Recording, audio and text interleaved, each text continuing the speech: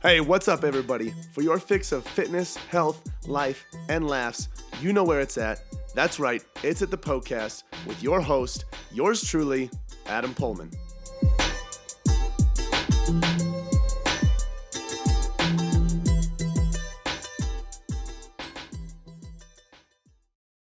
Welcome to the podcast. It's your host, Adam Pullman, fitness and nutrition coach, here to answer all of your questions. So this show is listener driven. Questions are sent in by listeners just like you about health, fitness, nutrition, muscle building, fat loss, whatever it might be. And I answer them in detail here on the show. So if you have a question that you want to send in, you could do that on Instagram. My handle is Adam_PullmanFit. You can find me there.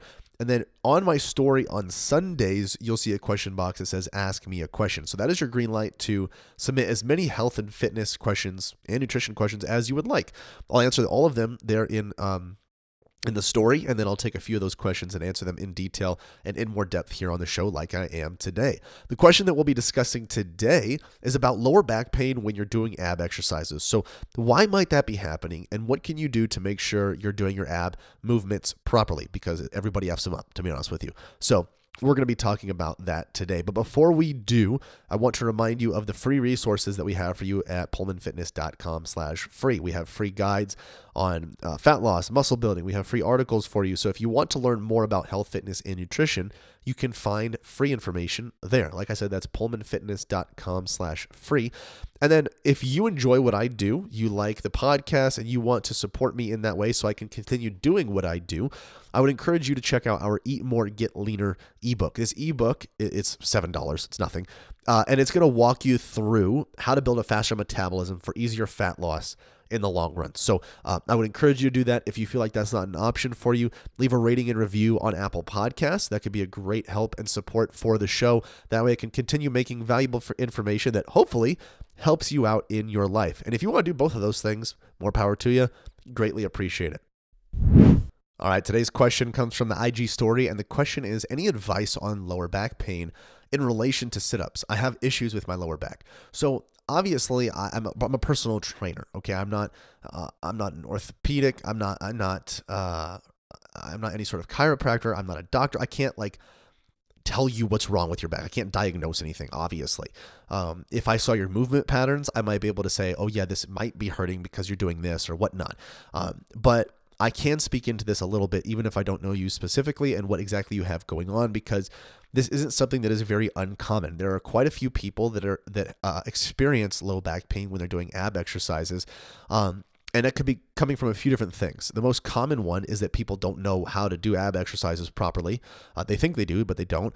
The other one is that their form is off. And the third one is that they have some sort of pre-existing thing that, despite no matter how good their form is or whatnot, their lower back still hurts. And that would be something that you should definitely go see a specialist about, rather than having me try to talk about it on the podcast here. So let's first, let's talk about both at the same time, because the form and knowing how to command your muscles and your abs kind of go into the same answer here.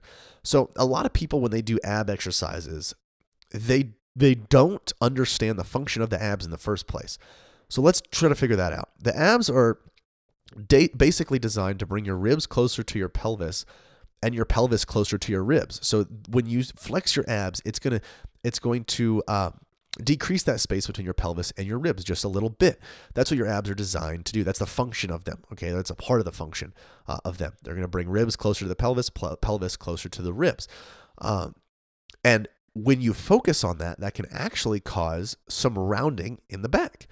And that's completely fine, normal, and okay. And actually probably should happen if you're commanding your abs and flexing them properly. But a lot of people keep a straight back, and most of the time actually an arched back. So they have the Instagram model back. They're sticking their ass out, sticking their chest forward, and that's how their back is positioned when they sit up and sit down, and they don't change. They're not actually moving their spine or their vertebrae. It's just saying stiff, and then boom, goes up, and then stiff, and then so it stays stiff the whole entire time, and that's not beneficial. So we want that back and those vertebrae to be actually moving, and that lumbar spine to be moving, as well as the thoracic spine. You want your whole spine to be moving, okay? So rather than keeping a straight back or an arch back, what you want to focus on is slowly rounding your back. So let's pretend we're going through a sit-up, okay? And like I said, this is a podcast. This isn't a video demonstration, but I feel after so many years of doing this, I can properly explain this to you just with my voice. But I don't want to get too arrogant. We'll see what happens. So you could even do this when you're at home, laying down on the floor. If you're driving right now, just get home, lay down on the floor later, and we can walk through this together. But what you're going to do is you're going to lay down on the ground flat. Okay, we're going to go through this sit-up. Now, you might notice that there is an arch in your lower back or a gap between the floor and your back when you're just relaxed, not thinking about anything. If not, that's okay. If so, that's okay. Regardless, what you need to do is focus on first eliminating that arch if there is one. Okay, if there isn't one, you still need to do this cue. So the first thing that you're going to do before sitting up is tucking your tailbone in. Or I guess if you're laying down, tucking your tailbone up and in. So curling it up and in towards your face, basically. So you're going to tuck that tailbone in, flatten that back against the ground. As you do that, you should already feel your abs engaged, because what you're doing is you're forcing a little bit more of a posterior pelvic tilt, and you're bringing the pelvis a little bit closer to your abs. So those abs are contracting, and that's why that's happening. Okay. Now, if you can't do this, that goes to show you either you have poor motor control skills or poor proprioception or body awareness, and you just need to learn how to flex those muscles over time, or you're completely weak. Could be both of those things, okay? And it's not uncommon either, okay? But you're going to flatten that back against the ground, push your lower back into the ground as hard as you possibly can. As you keep that brace with your abs, you're going to slowly curl your back off the ground, one vertebrae at a time, okay? The vertebrae in your neck, then thoracic. So each one slowly comes off the ground as you focus on contracting your abs in order to bring your ribs closer to your pelvis and pelvis closer to your ribs. Now you'll find that once you get to about a crunch position, there's really no more space that can be taken up by bringing your ribs closer to your pelvis. Like, your abs are fully contracted, and that's it. Like, they're not going to contract anymore. And even if they did, there's no space left for the ribs to move or the pelvis to move up. So you're in that crunch position, and I think that in and of itself goes to show you that there's really no point in going all the way up. Okay, you can if you want, but where people make the mistake is they focus on going all the way up, and they keep their back straight as they do so, and they use their hip flexors, because your hip flexors are responsible for that hinge at the hips when you're in this position, when you're bringing your chest closer to your knees. So that's what a lot of people do, is they try to bring their chest closer to their knees rather than their ribs closer to their pelvis. So whether you do a crunch or a sit-up, I don't give a shit, okay? You can do either. That was so harsh. You can do either one of those, okay? But going down is going to be extremely important as well, because people go down super fast. But instead, you want to go slow. You want to go slow on the way up, go slow on the way down. And as you go down, you want to first focus on allowing that last vertebrae in your spine closest to your tailbone to hit the ground first. And then you let the next one hit. And then you let the next one hit. And then you let the next one hit. So basically, you're slowly uncurling your spine onto the floor. And you're going super slow as you do that. That should really help you contract your abs. And the similar motion and flexion and contraction is involved with almost any other ab exercise. A very common one is like a decline sit-up. People think that a complete rep means getting all the way from the bottom of the bench to the top of the bench with their chest getting close to their legs, where their legs are strapped into those holders. But in doing so, they're keeping their back straight, and they're simply just using their hip flexors. Their abs are bracing because they have to. If you didn't have your abs, you would just fold backwards. You would just fold backwards and break in half your spine. So your abs are flexing a little bit in order just to keep your core braced, but they're not fully contracting to get the most out of the movement.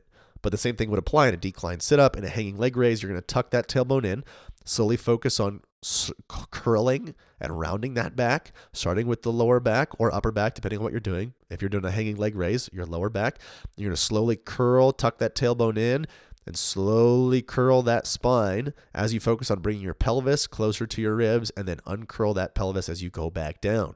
Same thing applies for any exercise. So a lot of people mess this up by only using their hip flexors and going too fast. So I hope this helps in some way. If it does, and you got something out of it, and you know someone else that would get something out of it, spread the love. Share it with your friends and family.